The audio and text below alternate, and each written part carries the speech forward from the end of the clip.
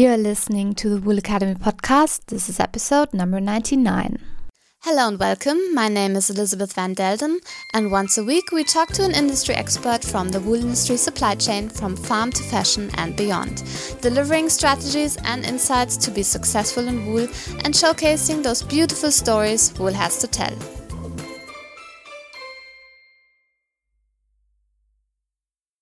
I have the pleasure of welcoming Rebecca Burgess on the show today. Rebecca is the founder of the Fiber Shed, based in California. In today's interview, Rebecca and I will be talking about what the Fiber Shed exactly is. But first, let me welcome Rebecca to the show. Rebecca, it's so lovely to be talking to you today. Welcome to the show. Oh, thank you for having me on the show. I appreciate it. Yes, and I think we have so much to talk about. So may I just ask you to introduce yourself and tell us exactly what you do? So what I do, I'm currently the executive director of Fiber Shed, which is, in our terminology, it's used to describe our organization, but Fiber Shed has a function as a kind of a noun. It could be describing an actual strategic geography, which defines a textile resource base. But in terms of my day-to-day work, it's to run an organization called Fiber Shed, and that entails managing projects that and developing fundraising strategies for rebuilding our fiber system in our community. So it's analogous to how people have tried to re-envision a healthy food shed or a watershed. What are the regional economic development opportunities in our community to start bringing local fiber and dye forward? We have an abundance of raw material, but we don't utilize that raw material we don't metabolize it into finished products. We have a very in fifth grade, when I was learning about colonialism, the kind of economy that we have here in California for our agricultural production is very reminiscent of what you would have learned about in what they would say in the old days about colonial economics, where one country would provide a raw material and then another country would add value to that and then sell it for a much higher price. And the farmers and ranchers tend not to see all the gains made from whatever their product becomes from their raw material. And we see that there's a real need in our community for farmers and ranchers, especially those producing wool, to see added value to their material. So we like to create direct markets between the wool producer and the end user. There's a lot of, I would say, opportunity for growth in direct markets for wool supply in our area. And we're also interested in rebuilding manufacturing systems so that people can actually produce something of value with the wool that they raise. So a lot of my work is looking at business plans and assessing the capacity of our region to process wool. What does that look like? What's the talent acquisition? What are the pro formas and sensitivity analysis and things we have to really create to see what's possible? So we do a lot of that pre-business planning work, which nonprofits can do, and we are a nonprofit. Okay, that sounds amazing and also very complex and lots of aspects to it. But before we maybe dive more deeper into the Fiber Shed, can you maybe take us to the beginning? How did you come up with the idea for Fiber Shed? Well, it's something that I think has been at play for long millennia for human beings, that they depended upon their home, you could say, region. Prior to maybe fossil fuels, there was just a reality that human power or animal power would have kept you more reliant on a smaller strategic geography to get your resource needs fulfilled.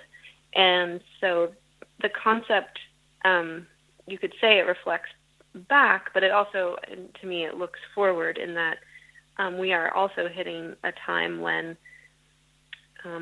fossil carbon usage for fueling industrial systems and transportation and distribution networks, it's quite seriously impacting our ability as humans to continue to live on planet Earth. And we need to make transitions, and not all of those transitions can be just electrifying our grid and continuing to ship things like, basically, textiles are non-perishable. So it's been, pretty easy for people to just pile up raw materials in shipping containers and move them all over the world. So a fiber shed is looking at that system, or, the concept of a fiber shed is really quite the opposite of that. It's like, how much can you do in your home community that is less resource consuming to make materials that you need? And like I said, I don't see that even if we electrify our entire grid and go back to maybe some other more appropriate technologies, the current system, I don't see it economically thriving or surviving without major adjustments. And I'm not saying fiber sheds are the only adjustment. There's a suite of adjustments that our economy needs to engage and synthesize. But definitely regionalization is an important facet of transforming our systems so that we can continue to thrive on this planet. So it comes from the past, but I think, again, it has a vision for the future. And if I understand correctly, you kind of started just with yourself by starting to just wear clothes that you could make or source from a certain radius around yourself? Is that how? Oh, yes. That's how I learned that it was possible, that, we really did have enough raw material. I did start with collaborating with farmers and artisans in my home community to build out a prototype wardrobe. And it was something I wore for a year, actually more like 18 months. And it was beautiful, and I still wear those clothes. And in the process of creating these sweaters and leggings and hats and scarves and growing all the dyes, all the labor, all the dye, and all the fiber had to be grown within 150 miles of my front door. And in the process, like, here it is 9 years later, and I'm still, to this day, discovering new farms and ranches and new things I didn't know about. And I've been studying this 22-county region for some time, and it amazes me how much is here that we just haven't been looking at strategically. So the wardrobe challenge was an eye-opener, and I think it's also important in these conversations. When I first started to think about dressing myself differently, there is a natural human response because of the severity, maybe, of the challenges that we are all looking at in terms of environmental challenges.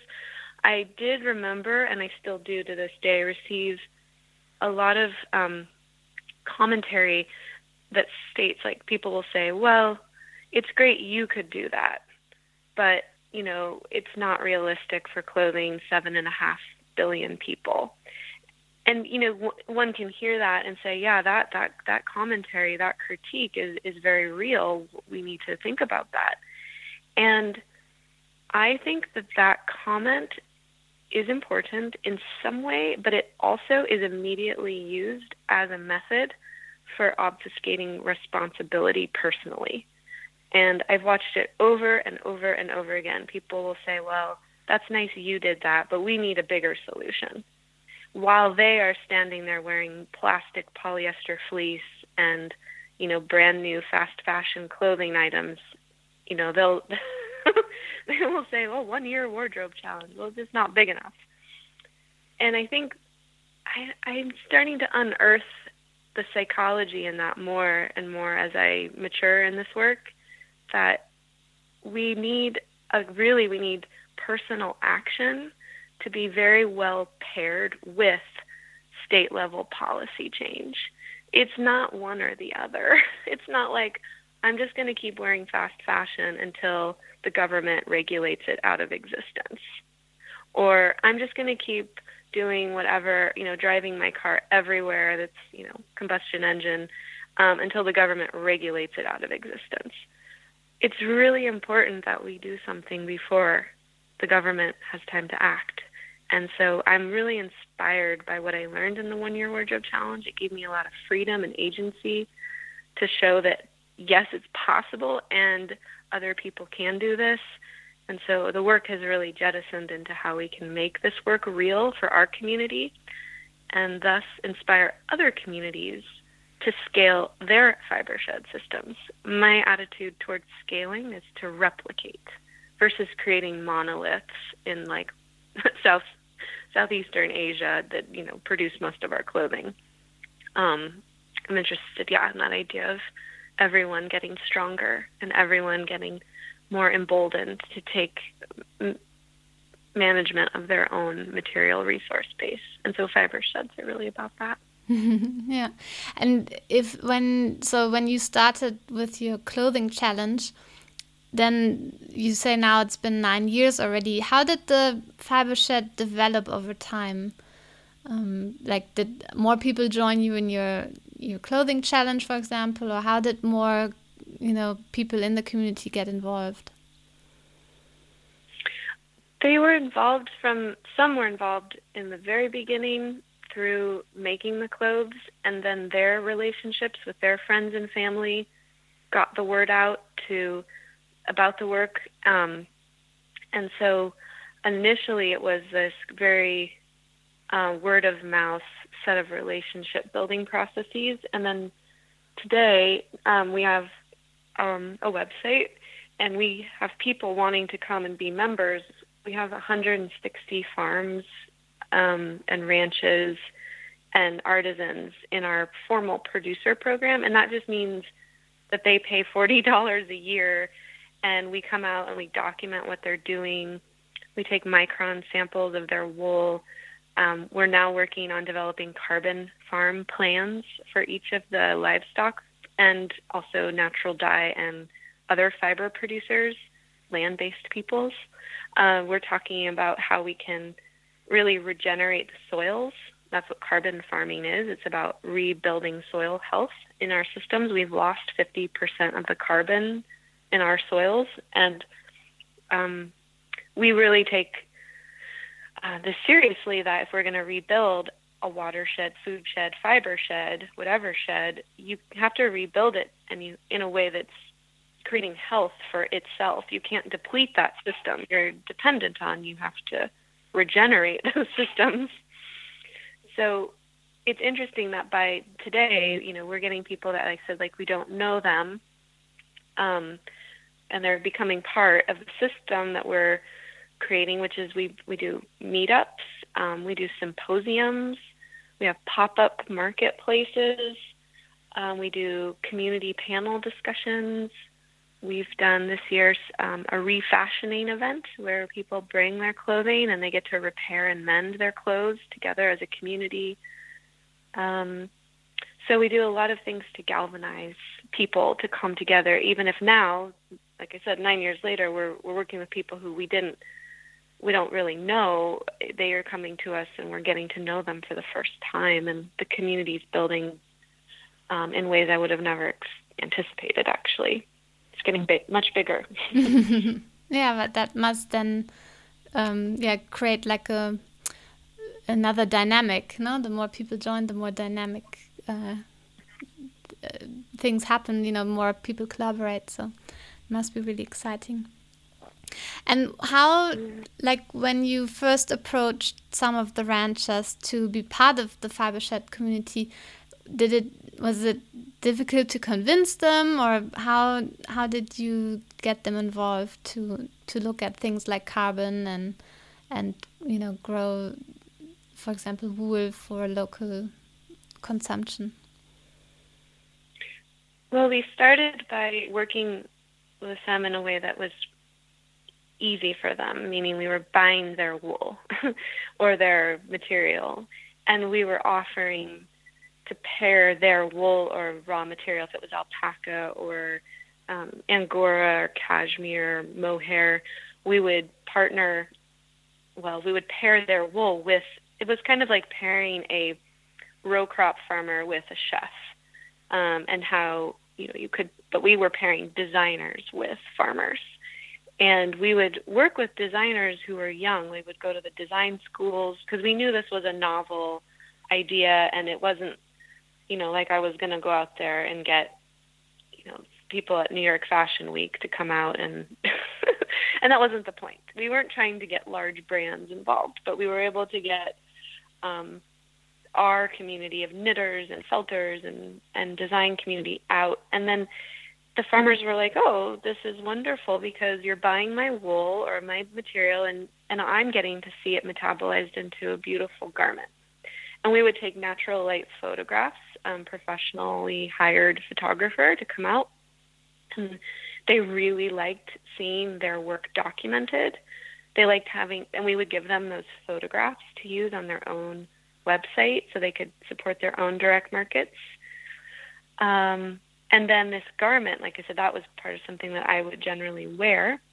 But, things now have come to the point where they also are, for carbon farming, they've become more open to it. But it wasn't that we started there. I didn't start by, here, let's develop a carbon farm plan. It was more like a lot of trust and relationship building had to happen. I would say over the first 3 to 4 years before we were able to engage the carbon farming piece. Mm. And go a little bit more in detail into the carbon farming so that our listeners can better understand what is all behind that. Well, carbon farming is the act of increasing the photosynthetic, some people call it light farming, the idea that you're increasing the amount of surface area where light or photon energy is being captured on a farm or ranch or landscape. And that means you're actively trying to keep photosynthesis occurring. And what this means is that the plant life that hopefully you are in creating on your landscape, whether that's through, I can go through the practices in a moment that actually allow for that light farming or photon capture, energy capture to happen. But what fundamentally we're doing is we're trying to capture carbon dioxide out of the atmosphere the way plants do. There's nothing new about this work. This is how Earth kind of established itself as this amazing thing we call photosynthesis, where plants take in CO2 driven by the energy of the sun, and this photon energy drives the carbon cycle. So the plant will take in carbon dioxide through the stoma, or the little holes underneath the leaf of the plant, and break the molecule and release the oxygen for us to breathe, and then take the carbon and move it down. In the case of many plants, they're moving that carbon down into their root system in the form of glucose. So about 30% of the carbon that a plant takes in, which is really atmospheric carbon they use, they transform that into below ground glucose. And that glucose feeds fungal networks and microbes. So that's fundamentally the way this system works, about how you move carbon from the atmosphere through a plant and into the soil. Now, how we take that to the landscape level is really the act of what does carbon farming look like? We really want to enhance how much carbon we're capturing so we can start to move out of this very scary, risky number of 410 parts per million of carbon in our atmosphere. We drastically need to reduce that. Some people say 350 parts per million of carbon in our atmosphere is okay. Others say we need 280 parts per million to really survive as humans on the earth. And carbon farming actually gives us a window of opportunity to remove carbon from our atmosphere naturally while creating healthy soil and very productive landscapes. And so we do these things called carbon farm plans with our partners at the Carbon Cycle Institute, and we also have a group of agencies called the Resource Conservation Districts. And these plans you go out to a farm or ranch, And you just walk around with the farmer and you ask, like, what is it you want to have happen here? Most of them want longer growing seasons so that they have more grass to feed their animals. In our case, because we're a very drought-stricken area, some of these landscapes have been heavily deforested. So some of these farmers would like a windbreak or an area where they can block the airflow to mitigate against erosion. Some people need new water systems built so that they can move the water for the animals across a broad landscape so you can do prescriptive and adaptive rotational grazing of your animals. So the farmers throw out their bucket list of like my favorite things I'd love to do to my farm. Or we call it the kitchen sink. I think that's a better term for it. The kitchen sink of ideas. And then a rangeland ecologist or someone from the Resource Conservation District that we work with will start to tally which of these practices are actually helping draw down atmospheric carbon. And it's interesting. A lot of what the farmers want for their land, these are also things that make for a healthy carbon farm practice. Water management and distribution for adaptive managed grazing is one of them.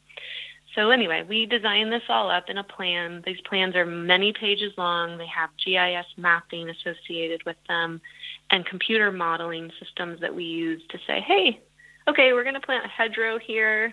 We're going to put compost out here. We're going to get rid of your nitrogen fertilizers. Do this water system. It's going to basically add up to you sequestering 800 metric tons of carbon per year on your, 30 acres. And so we can model it. And that modeling tool is something that was built by a university in our country called the COMET tool. But I think many countries have these computer modeling tools that can model biological carbon sequestration.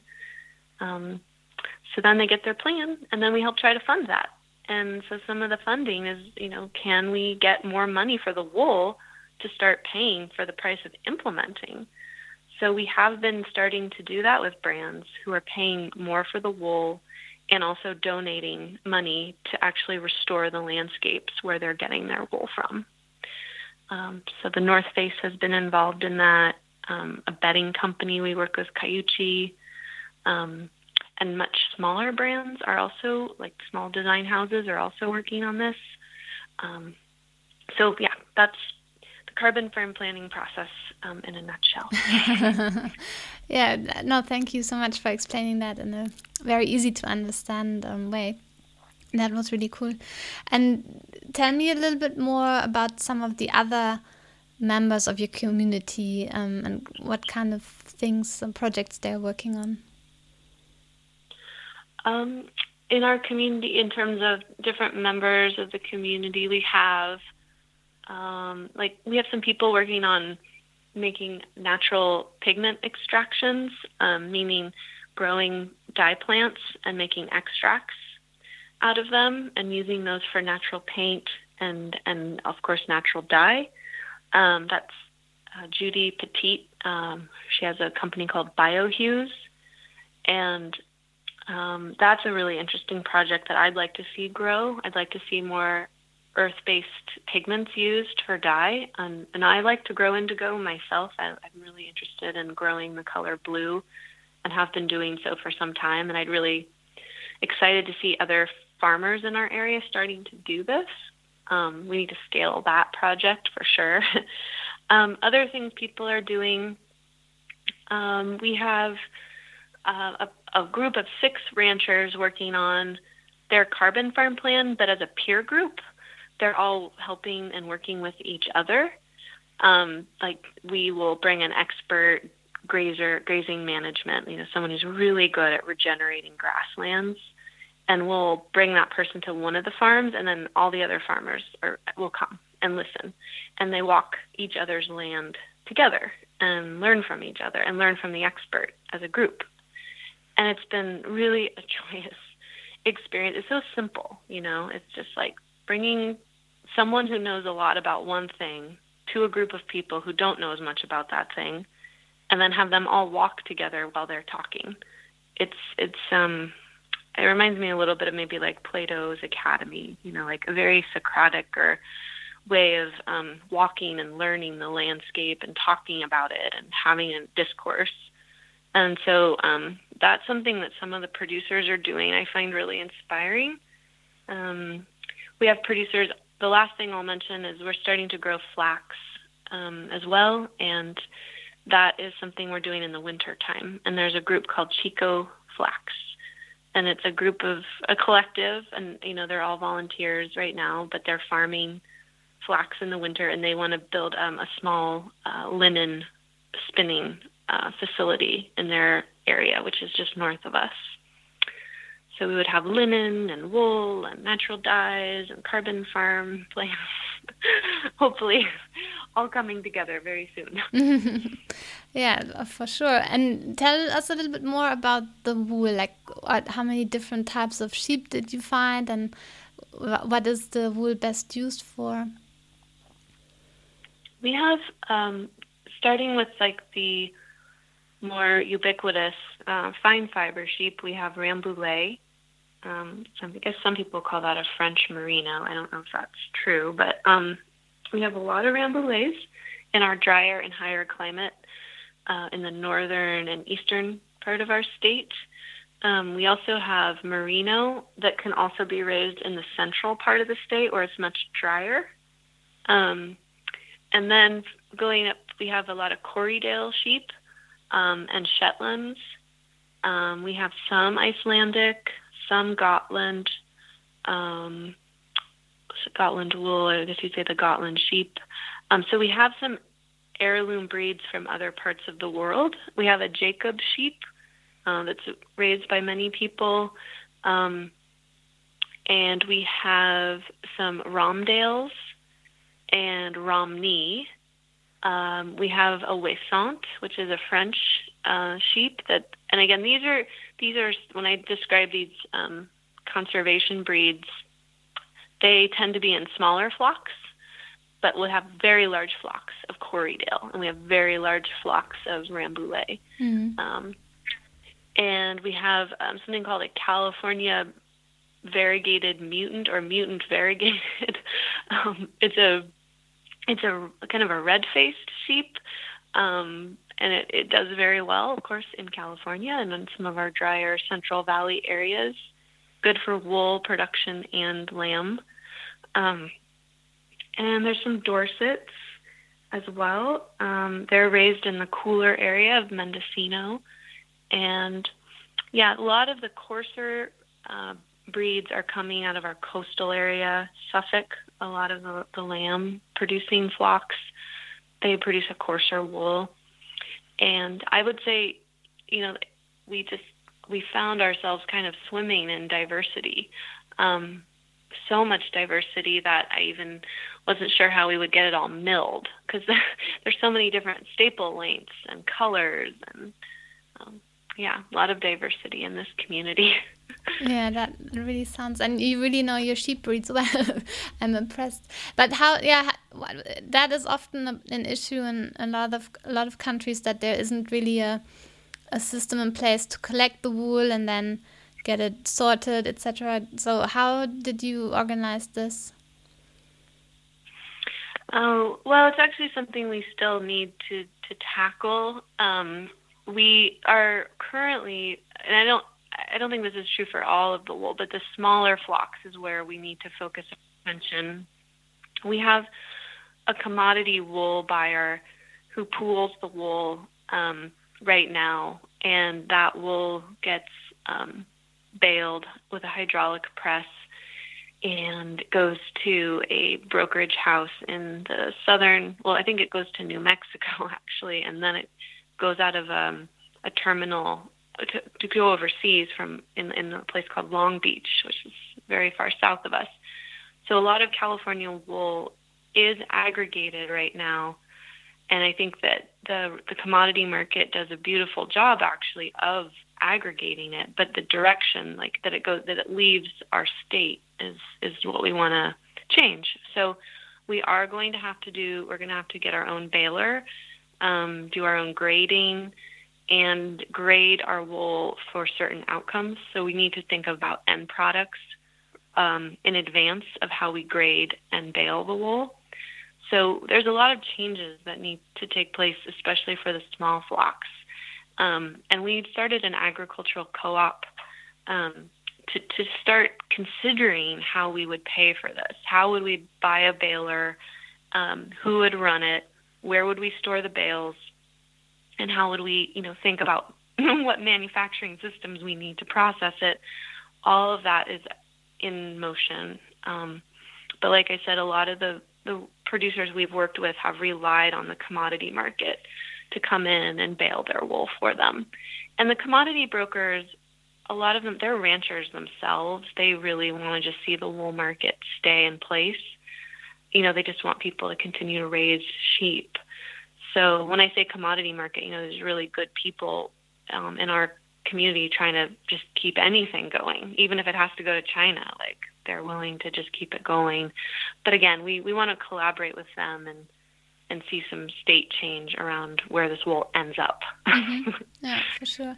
And you also mentioned in the beginning that you're working on rebuilding a weaving mill. Tell us a little bit more about that. We do have a new weaving mill in our area, and it was interesting that as we were fundraising for this mill, the other only mill that could weave cotton at scale to make denim was called Cone Mill. It was a very famous mill in North Carolina, and it closed. And it was just interesting that we were trying to rebuild something while other mills were shutting down. But it was kind of also inspiring to me to see that we were able to raise the capital for this. It's 8 looms. It's nowhere near the size of the mill that shut down. It's going to produce around 71,000 yards of fabric per year. And it will be able to, they can weave wool. We've woven 100% wool yardage. It's beautiful. We can also weave denim and chambray and other kind of traditional heirloom fabrics that are very sturdy, that will hold up for the long haul. And we call it workwear. And it comes out of an American tradition of producing clothes that people could work hard in. And it dates back to the turn of the last century, these textiles that came out of our southeastern mills. And so this weaving mill we've started is really focused on American workwear and kind of getting back to work in many ways. So, yeah, we're excited that it's up and running. It's run by a family, Ryan and Kat Houston, and they are the sole owners of it. We don't have any intention of seeing this. This is an in perpetuity business. It's not going to be sold off and liquidated. There's no private equity firms involved. It was social impact money that started it. And we really are building it not so it can be turned into something else, but so it can really be what it is and stay what it is and what it wants to be. Yeah. And where do you source then or get then the yarn and like also the scouring of the wool? Is that already being done within the community as well? No, we're building out a business plan. We've built out one. We're refining it again around scouring. And right now, wool is scoured in Texas, and it also moves across the country to South Carolina. And so it's really a sticking point. I mean, we've gotten the weaving mill because it's like the tail end of the value chain. But the reason why we started with it is because there was someone who was very talented who could operate the mill, and we were going to lose them. They were going to go do something else with their life if we couldn't support them. But, if you were ideally designing a system, you would start with scouring and then go to the carding, pin drafting, spinning, and then you would do the knitting and the weaving. But we are now retroactively going back and saying, okay, so how much is this scouring going to cost, and what are the other systems we need to put in play. And the thing is that those scouring lines and the subsequent carding and pin drafting, it's much more money. I'll just say, here's an example. An investment of $500,000 is something that has helped us get our weaving mill going. A different, close to $500,000 was able to get a very small spinning mill going that doesn't spin quite the quality we need for the weaver. But when we talk about scouring and pin drafting and carding at scale, like being able to manage all of the wool in our whole region, the price jumps to between $15 and $21 million investment.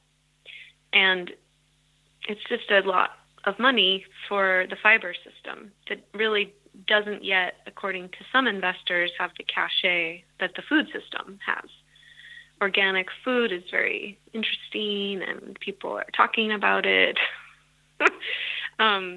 Like slow fashion and regional fiber systems are still a bit fresh. So to get that caliber and size investment from a social impact source it's going to take a little more time.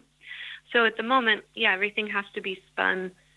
We can spin the weft threads at a local mill, really local, like 45 minutes from the weaving mill. But it's the warp threads that we get spun both in the state of Maine. Some are spun in North Carolina as well. Okay, so it's good. You still have goals and things to do, so it gets you out of bed every morning. And that's for sure. And you mentioned now a little bit about the way you fund things. Maybe can you, because it sounds that you kind of always, when there's a project, then you create momentum to get that funded, or talk a little bit more about how you are being sustainable on an economical level with the Fiber Shed. Well, the nonprofit has a very conservative budget to run, to keep the vision moving forward and to attract some of the private contractors we need to help develop these plans. Like for the wool scour, we're going to be working again. We've worked with a Master of Business graduate in 2014 to analyze the situation, and now after our long and prolonged drought, we need to revisit the supply side of the business plan. So we are funding through philanthropy, which means family foundations, the analysis, like after the drought, what has been the effect on the supply? How does this change the business plan? That revision will be paid for by foundation grants. And then this, getting money through foundations to run a small, very nimble nonprofit has been, I think, a challenge in the beginning. It's becoming much less of a challenge, which is very exciting. How we fundraise, once we decide that there is a business that could make sense for the area, for the region, and decide how we're going to fund the actual business, that's a for-profit venture. And so there's a lot of we call it blended capital that we're playing with here. We're often saying, well, maybe a grant would help this business, do this one small thing, a labor grant will help them with this. Or then these same people who are funding with grants, they often also have, this is a growing sector of capital, a for-profit side. And sometimes they call that public related investment, a PRI, or they have a social impact investment arm. Often these communities that have accrued, significant wealth through some means, they have multiple ways of disseminating that money back out into the community. And that can, like I said, that can happen through their foundation to fund our nonprofit, and then sometimes they invest. And the investments are starting to happen. I think they've been a little more scary because, well, there's lots of reasons. I mean, one is that a lot of the people who have made their money, who have made a lot of money in the capitalist system as it exists, they've made their money often through investing. And the kinds of investments that they're used to making to make themselves a lot of money are not the kinds of investments that we need to make a sustainable and in perpetuity successful sustaining fiber shed. Our investments look different, and they taste different, and they're going to function differently. They're not going to have high returns. The goal is not to sell the business. The goal is not to make it a monolith. The goal is actually to stay small. And that's a little counterintuitive for people. Yeah. You know, because they've made their money through investing in things that are going big. So, yeah, I think we're getting there. It's a shift in consciousness that just takes time, and you have to ask people, what kind of community do you want to live in? I mean, here in the United States, you drive around and it's big box stores, 5-lane freeways. Maybe people like that, but I don't know many people who do really like that. It's very soulless. We have a lot of, like, everything's big and everything's the same. Yeah. And it's often very ugly as well. It is. It's ugly, it's big, it's boring. There's nothing I really like about any of it. And yet I'm surrounded by it because, you know, this is what's made America into this, you know, big capitalist machine, is through making everything bigger. But I can't say that's been good for the human being or the environment. Yeah. Yeah, and what I like about the fiber shed is that, how I understand it is that you focused on that also whatever businesses you're building in a community, it has to also make economic sense for the families or the people who are running it, but at the same time, you know, do all the good on lowering the product footprint and reversing climate change. So it's really this balance of everything together that then makes the healthy community. That's right. It is everything together. It has to all come as an integrated package. Mm-hmm. Yeah. And also what I noticed now is that there has to be a lot of new thinking on the way. You just mentioned new thinking of how we invest, new thinking of how we clothe ourselves, new thinking how we produce things. So it's in every sense challenging us, but for the better. Yeah, it's interesting to continue to move the challenge forward for people, to keep saying yes, keep thinking differently, keep opening the door a little wider to imagine this potential reality. I'd say a lot of the work is holding to a vision that right now is held only partially on the ground and very much in the mind and heart. And I think that's the complexity of movement building, is because you're working to garner people's core energy towards a certain direction, but you have to point them as to, like, why we're going this direction. And I feel it's so important to at least get one working model on the ground of what a functioning fiber shed is. I think it'll be much easier to invest in subsequent fiber shed systems once we have one that works. Yeah. So yeah, that would have been my next question. Do you see people doing, you know, the same thing in a different state, or is it what you just said? You first need to get yours running properly. Well, I think our community is the only group that can really get our system functioning appropriately. And then I would say we will influence and inspire other communities, and hopefully we can, be a sounding board for their vision. But I really love the idea of each community having the idea and the vision percolate from the grassroots up. And then, but yes, we would be replicating the idea of these smaller, tight-knit regional hubs. And yes, by pioneering it here, we hope to inspire others. But like I said, I think if I could imagine a long-term role for our nonprofit, it would be to listen, to really go into deep listening mode around what a community wants for itself, and then try to say, well, if you want to do that, here's the tool for that.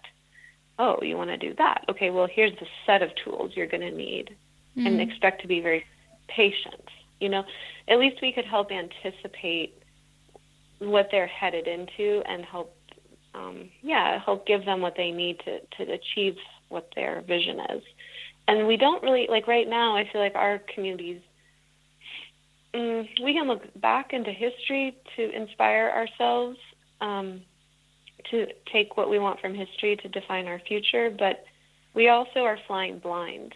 There aren't a huge amount there are fiber shed systems that work beautifully in villages all over Central and South America, Southeast Asia. There are indigenous communities that have village-style textile creation, but it's different when you live in the West, where we've kind of our imperial systems have been taking from all these other countries for everything that they need. And so it's such a game changer to try to build an analog to village-style textile creation in the U.S. I mean, it's just it's a funny, beautiful merging of influences. And I think it's just what America needs, right now. I think the West needs it too, just kind of take care of your home community really well. Well, Rebecca, thank you so much for sharing your visionary ideas and also sharing all the stories of what you all have already achieved. Where can our listeners find out more about the FiberShed project and the community? They can find out more at www.fibershed.org, and we will have an agricultural co-op website up soon. It'll be NorCal FiberShed, I think .com. But anyway, I'll make sure that the ag co-op site is something I get out to people as well. Yeah, excellent. Yeah, and you can give the link to me, and then I'll make sure to link it also in the show notes so that it's very easy for everyone to find. Well, thank you so much, Rebecca. I really appreciate your time, and it was really nice talking to you. I wish you all the best for the FiberShed in the future. Thank you, Elizabeth. I appreciate your time today, too. Have a good day. Bye-bye. Bye. I hope you enjoyed today's interview with Rebecca Burgess. If you want to find out more about the FiberShed and the great work that Rebecca is doing together with her team, then head on over to the show notes at elizabethvandelden.com/099. Once again, elizabethvandelden.com/099. I really appreciate you listening in on the episode today. Talk to you again next week, and bye for now.